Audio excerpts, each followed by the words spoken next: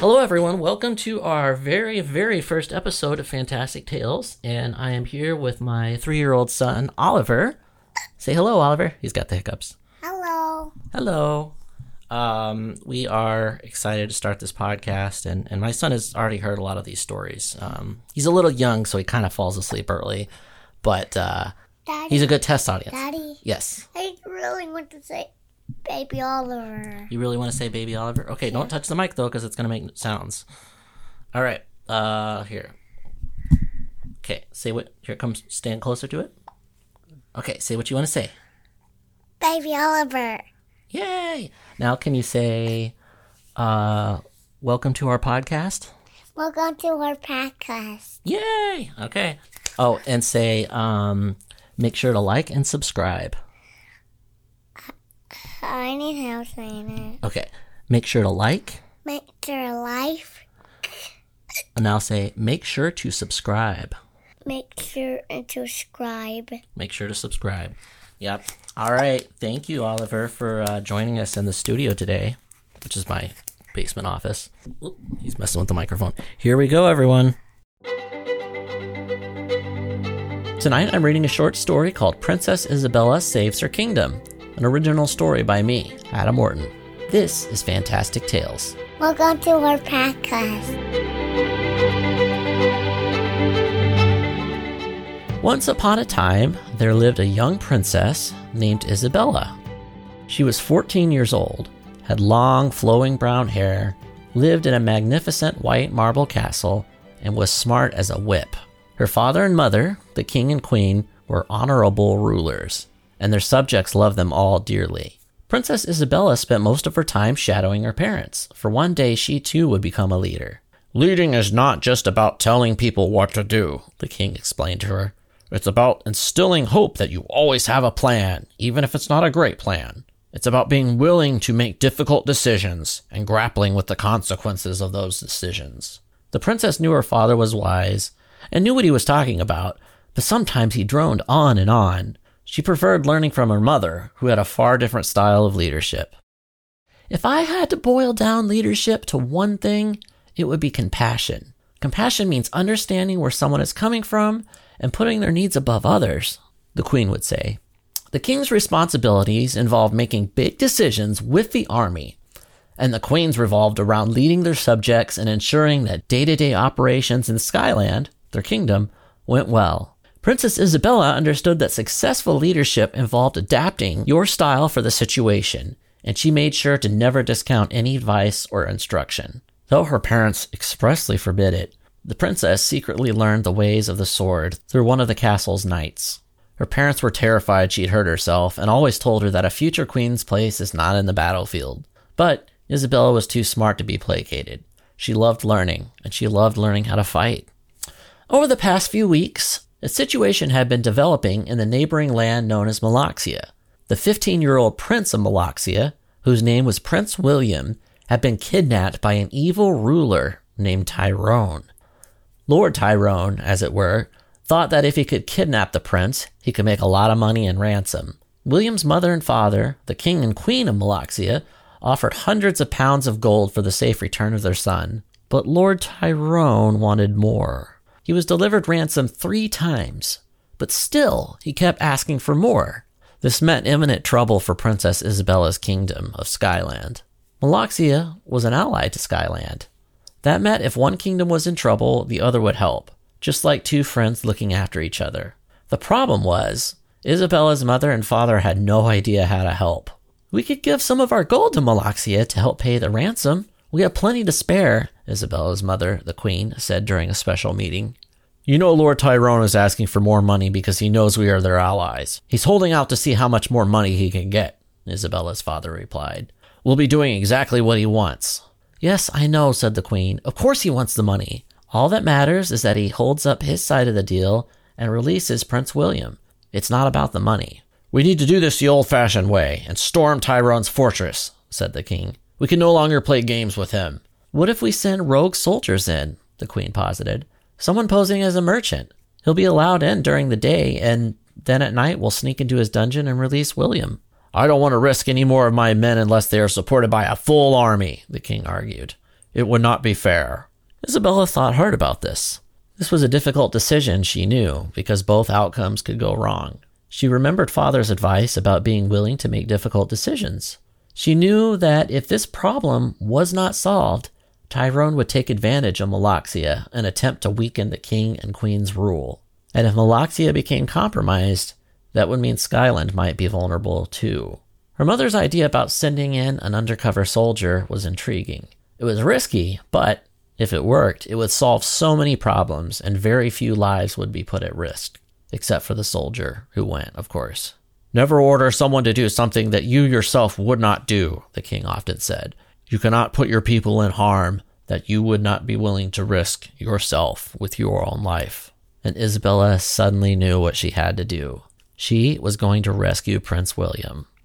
That evening, Isabella took off her nice royal clothing and dressed as a peasant, a regular working person. She wanted to stand out as little as possible. She cut her hair short so as not to attract any undue attention and packed a small dagger and provisions for a few days. Before sneaking out of the castle, she made sure to leave a note for her parents so they know not to do anything that might interfere with their plan. They'd be disappointed and fearful for her safety for sure, but they know that interfering would hurt her chances of successfully accomplishing the quest. As she wrote the note, a part of her feared this would be the last thing she ever said to her parents, but she wrote it anyway. She made sure to stress that nobody should be sent in after her, because if they did, it would jeopardize her mission. Into the night she went, riding on the back of her favorite horse named Mose. She knew Tyrone's castle was about 9 hours away by horseback, so she was careful not to overwork Mose, and gave him breaks and food often. After traveling all night, she knew she was getting closer, but then something happened. Mose's 2 front hooves got stuck in the mud that she couldn't see. Mose frantically tried to climb out, but the further he tried, the worse it got. The princess dropped off his back into the mud. It was really thick and really heavy. She felt herself sinking in, deeper and deeper. Mose looked terrified, and he whinnied and neighed in fear. Isabella was also terrified. She had no idea what she was going to do. But then, to her relief, she was able to pull her foot up and find solid ground. It was off to the side, and Mose was trying to run through it. She grabbed the rein on him, pulling and guiding him to the left. He just seemed to sink further in. Isabella did not want to lose Mose. She did the only thing she could think of and yanked him hard on his rein in a way that she knew would get his attention. Hard enough to hurt, but just a little. She knew she had to do this to get him to snap out of the panic and follow her. And, fortunately, it worked. Mose soon climbed out and walked on solid ground. In complete and total relief, she gave Mose an apple and a pat on the head. The sun was coming up as she made her way through the forest when the princess heard a caravan of people traveling down the trail. She tied her horse to a nearby stump and carefully sneaked over to the trail. She could hear the men in the caravan talking as they towed a small carriage along. 2 men were in the front, 1 on the carriage and 2 in the rear. "What are we going to do after we deliver all this corn seed to Tyrone?" a man asked. "We leave first thing. We have another delivery in Liland." The princess suddenly knew what her plan was. She waited for the caravan to pass before running back to Mose. Then, she trailed the caravan far enough back so that they wouldn't get suspicious. They were going to lead her right to the castle. Not too much later, they were at the gates. Isabella hung back and watched the guards open the drawbridge. The men entered the stone fortress and the drawbridge was closed. Usually in most castles or fortresses, a drawbridge was left down during the day and only the gate was closed. This was an indication that those in this castle valued their security to an almost paranoid amount. She rode up to the gate, her palms sweaty and her feet shaking in her boots. Her cloak was over her face in an attempt to look more inconspicuous. "Hello, sir," she said with a half bow to the guards. I'm afraid I got slowed up back there. Horse trouble. I'm with the men who just entered." "Take off your cloak," one of the men barked. Oh no, surely she'd be recognized. Here goes nothing, she thought, and pulled the cloak off. Fortunately, they didn't seem to notice anything peculiar. She was so glad she had made the decision to cut her hair. "So, you're with the last men that entered?" the other guard questioned. "We've heard that hundreds of times." They both laughed. "Tell me what their business was here then, lass," the other ordered. Delivery of corn seed." She delivered so convincingly it surprised her. She was good at this. "And if you don't mind, I would like to meet Tyrone sooner rather than later, as he is an important man who gets impatient easily. I'd hate for him to have to take it out on you two." That was all it took. The bridge dropped, the gate went up, and she was in. She rode the horse into the main entrance, then hopped off and walked Mose through the stable. She hitched him near a trough and gave him another apple, then lost him, making sure nobody was watching her. The inside of the castle had a lot of people. The guards were heavily armored. There were 2 blacksmiths she could see, several chickens, dogs, horses, a few villagers, and many other well-to-do people dawdling about. There were 3 different fires with different types of meat being dried, and some people sitting around the fire singing or dancing. There were less children or women than she had in her castle. The castle walls were over 40 feet high, and each guard tower hovered above the inhabitants like a large monster. This is how a dragon might look, she thought. Everything was far dirtier and smellier than it was in Skyland. It seemed like some people had dumped their outhouse waste in the middle of the walkways. She looked around for a place to hide for the night. The less people that saw her, the less likely she'd have to talk to and lie to these people. These were all people who would remember her face, or question her origins, or simply want to get friendly and hold up her mission. So, she needed to cut down on FaceTime. Rather than find an inn to sleep in, she ran behind the stables in a dark area nobody could see or walk into willingly. She decided this was her position of attack, the place she'd return to after completing each necessary step of the mission. It smelled, but for the time being, she was as good as invisible. She started thinking about her plan. First, she'd do reconnaissance in the night.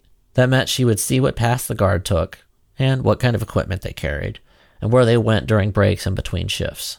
Then, once she felt comfortable knowing when and where she could sneak in the darkness, she'd find the dungeon. So for the next 9 hours, she hid behind the stable waiting for the sun to go down again. It wasn't long before it did, and the large castle took on an entirely different vibe. The few women that were here became much louder and stumbled around, hanging off most of the men, who were also drunk, with the exception of the guards. As she waited, one by one people went inside and slept. She could tell by the firelight that dimmed in their windows. The fire gave her an idea, but she couldn't think about that right now. She needed to know where the guards went. Suddenly, she heard 2 of them talking. "That group with the seed came in. Did they leave today?" One asked the other. "Yeah, before sunset." "How many of them were here?" "Oh, 5, I think," he stumbled. He looked suspicious. "Wait, are you sure there was only 5? "I wasn't counting, but I'm pretty sure." "Was there a woman with them?" "No, I definitely would have remembered that." The first guard remained silent for a minute. "I need to alert the boss of something. I'll be back," he said as he walked away. "Keep doing your rounds." No. Now they were onto her. Now they knew she was lying earlier, and even worse, that she was still in the castle. What was she supposed to do now? She didn't know. She felt defeated and scared. She started re-examining the entire plan and started asking questions that she hadn't before. What would she do once she found Prince William's cell? She knew she would need to get the key to the cell and find some way to get the chains off William, which she was certain would be on him. What about Mose? How would she get him out of here? Thinking of all of this, she became overwhelmed. What was she doing? This was going to be way too hard to pull off. She should have let her parents pay Tyrone the higher ransom he asked for. Then she would be safe at home, not on some stupid quest that she didn't think through, for some boy that she had never met. It was hopeless. It was time to find a way out of this. She took a deep breath, closed her eyes, and tried to calm herself. She realized that there was no way out of this now. She might as well try and complete the mission. With that, she took off her shoes. She wanted to be quiet when walking, like a snake in the night, just like her friend had taught her. She walked quietly along the alleys of the small cottages. She noted that the guards didn't walk down the alleys, only the main roads, which was good. It afforded her a lot of secrecy. She continued creeping along in the shadows, occasionally seeing a guard walking out with a torch. She knew, like most castles, if you were out at night without a torch, you'd probably be questioned, at best, or fined. That meant if someone saw her, they'd immediately become suspicious. So, she had to make sure nobody saw her. Eventually, she was at the opposite end of the castle wall. A large gathering of brush covered the wall behind a cottage in the dark. It was peculiar, so she examined it. Lifting up on the brush, she noticed something. There was a door. Eureka. Many castles had secret escapes, and this one was no exception. It provided a very covert way out of here. All she had to do was find the dungeon, free the prince, get Mose, then hightail it out through the secret door. She drew a small map on a scrap of paper, plotting a path to the escape door from the tunnel. Then she continued down the wall, paying special attention to the darkness and shadows. That's when she noticed the entrance to the dungeon. There were 2 guards, and one of them had the keys, clearly hanging off his belt. She looked at the entrance and could see that the dungeon was in the basement of the bailiff's office. She sneaked around the back of the building and could see inside the dungeon through barred windows. Is this what she was hoping for? She approached the small window and looked in. What appeared to be a young boy was lying on the floor. Isabella picked up a rock and tossed it at him. It hit him square in the head, and he woke up suddenly, looking toward the window. She motioned for him to be quiet. When he saw this, he realized that something was happening. He approached the window, looking over his shoulder to ensure none of the guards were watching him. "Are you Prince William?" she asked. His eyes widened. "Yes. Who are you?" he answered. "I'm someone who's going to rescue you," she said, hurriedly. "Can you tell me who has the key?" William was still awestruck by the stranger. He had many questions he wanted to ask, but she was in a hurry. He quickly realized he needed to be in a hurry, too. "The man with the white beard," he answered. "He usually takes a nap around 1 a.m. If you wait, you might be able to get the key off." The princess waited with William for the guard to fall asleep. "You're Princess Isabella of Skyland?" William asked, awestruck. "Shh! I don't need people knowing that right now." She shushed at him, but hesitated. "Why you?" Isabella looked at her, rolling her eyes. "Why not me?" she argued, remembering she needed to whisper. "No, I mean, why risk your life? You're royalty, right? Why not send someone else?" She hadn't thought about that since the night she left. "Well," she explained, "I didn't want to put someone else in harm's way." "That is admirable," he said, "but completely stupid. As royalty, your life is more valuable. What if something happens to you? Who will rule after your mother and father? How many lives will be harmed without a solid leader for your subjects?" The princess had not considered that. She never really believed all the hype about royal families being especially gifted and chosen by God to be rulers. To her, she was just a normal person, and most any normal person with the right training could be a ruler, she thought. As she was explaining this, she noticed that the guard was fast asleep.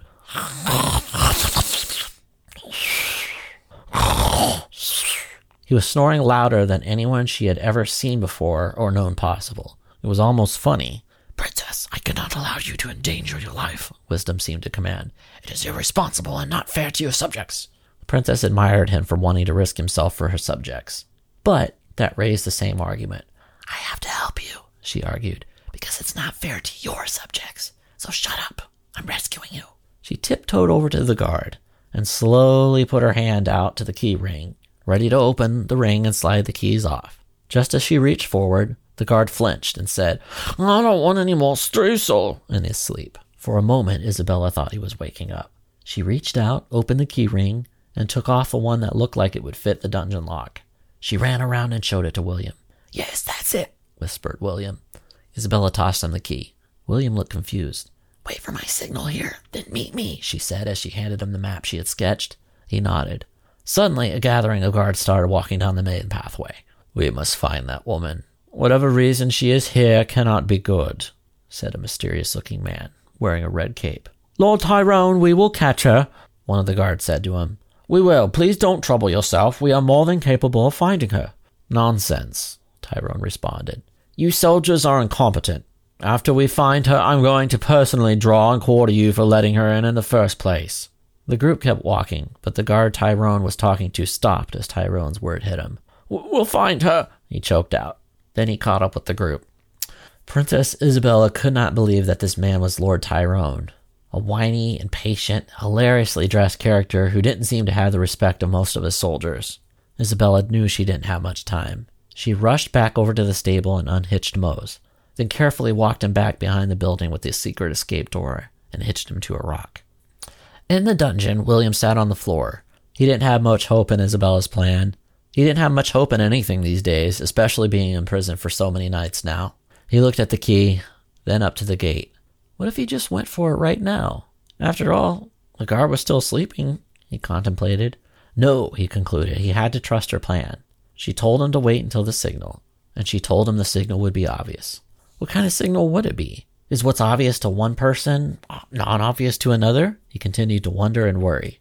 Most of all, though, he just hoped he'd get to see his mother and father again. He leaned up against the wall of his cell, and that's when he heard it. Men and women were screaming. A bell was being rung. The guard who had been sleeping outside of the dungeon quickly awoke and ran to the sound. This must be the sign, William realized. He looked through the barred windows to see multiple soldiers carrying buckets of water. Nobody was attending the dungeon. Now was his chance. He ran up the stairs, unlocked the main gate, then ran quietly down the alley back where he had first seen Isabella. It was still dark back there, And not only that, massive puffs of smoke were billowing down in his direction, easily obscuring him as he sneaked through the shadows. He had a hard time seeing the map in the darkness, though, and he wasn't sure he was going the right way. That's what he thought right as he ran into Isabella, falling on the ground with Isabella falling on him. "Are you okay?" she asked. William looked at her, admiring her efforts. "Never been better," he said as she climbed off of him. "Come on, let's go," she said as she took his hand momentarily. William looked down at her hand, disappointed when she let go. They arrived at the secret escape door. Princess Isabella opened the door, unhitched Mose, and both her and William jumped on the horse, with William sitting on the front. Isabella said, eyeing the back of the horse. Sorry, said the prince, as he realized Isabella would be the one driving. He scooted back as she took the reins. That's when they heard Lord Tyrone yelling, "The escape door! Stop them!" he screamed. Suddenly, the entire guard unit noticed what was happening. Isabella charged through the door as arrows and spears flew at them, hitting the wall and doorway as they narrowly evaded death. Outside, they were free. Isabella and William rode Mose like the wind. Isabella started to think everything was okay, but then an arrow shot her in the arm. They looked back to see over 20 men on horses, with bows, arrows, swords, coming straight for them. Mose was carrying 2 people. There would be no way he'd ever be able to outrun Tyrone's soldiers, and they were already gaining on them.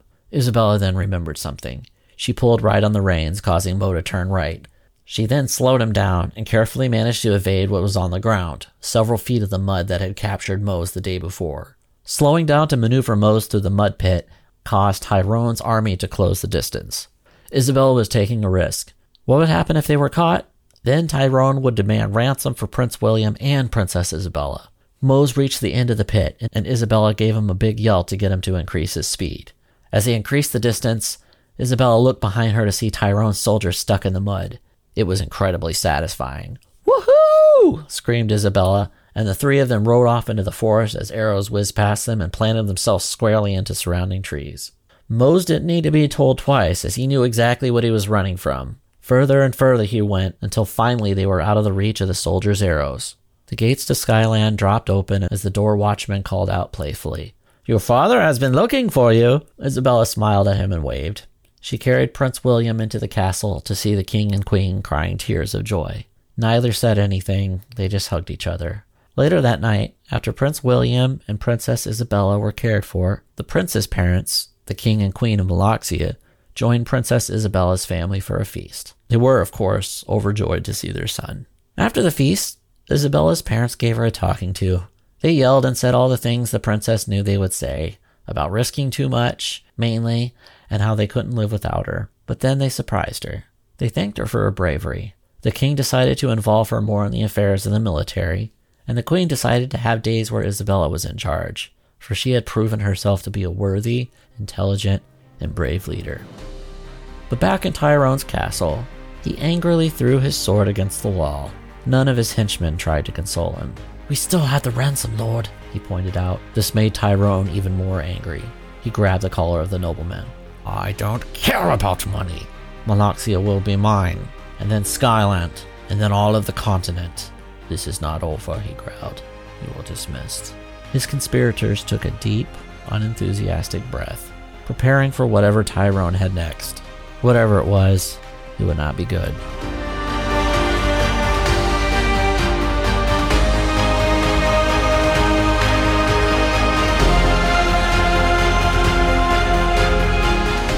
This was Princess Isabella Saves Her Kingdom, an original story by me, Adam Morton. If you like this story, please subscribe and feel free to share it with family and friends. Thank you so much for listening, and we'll see you next time.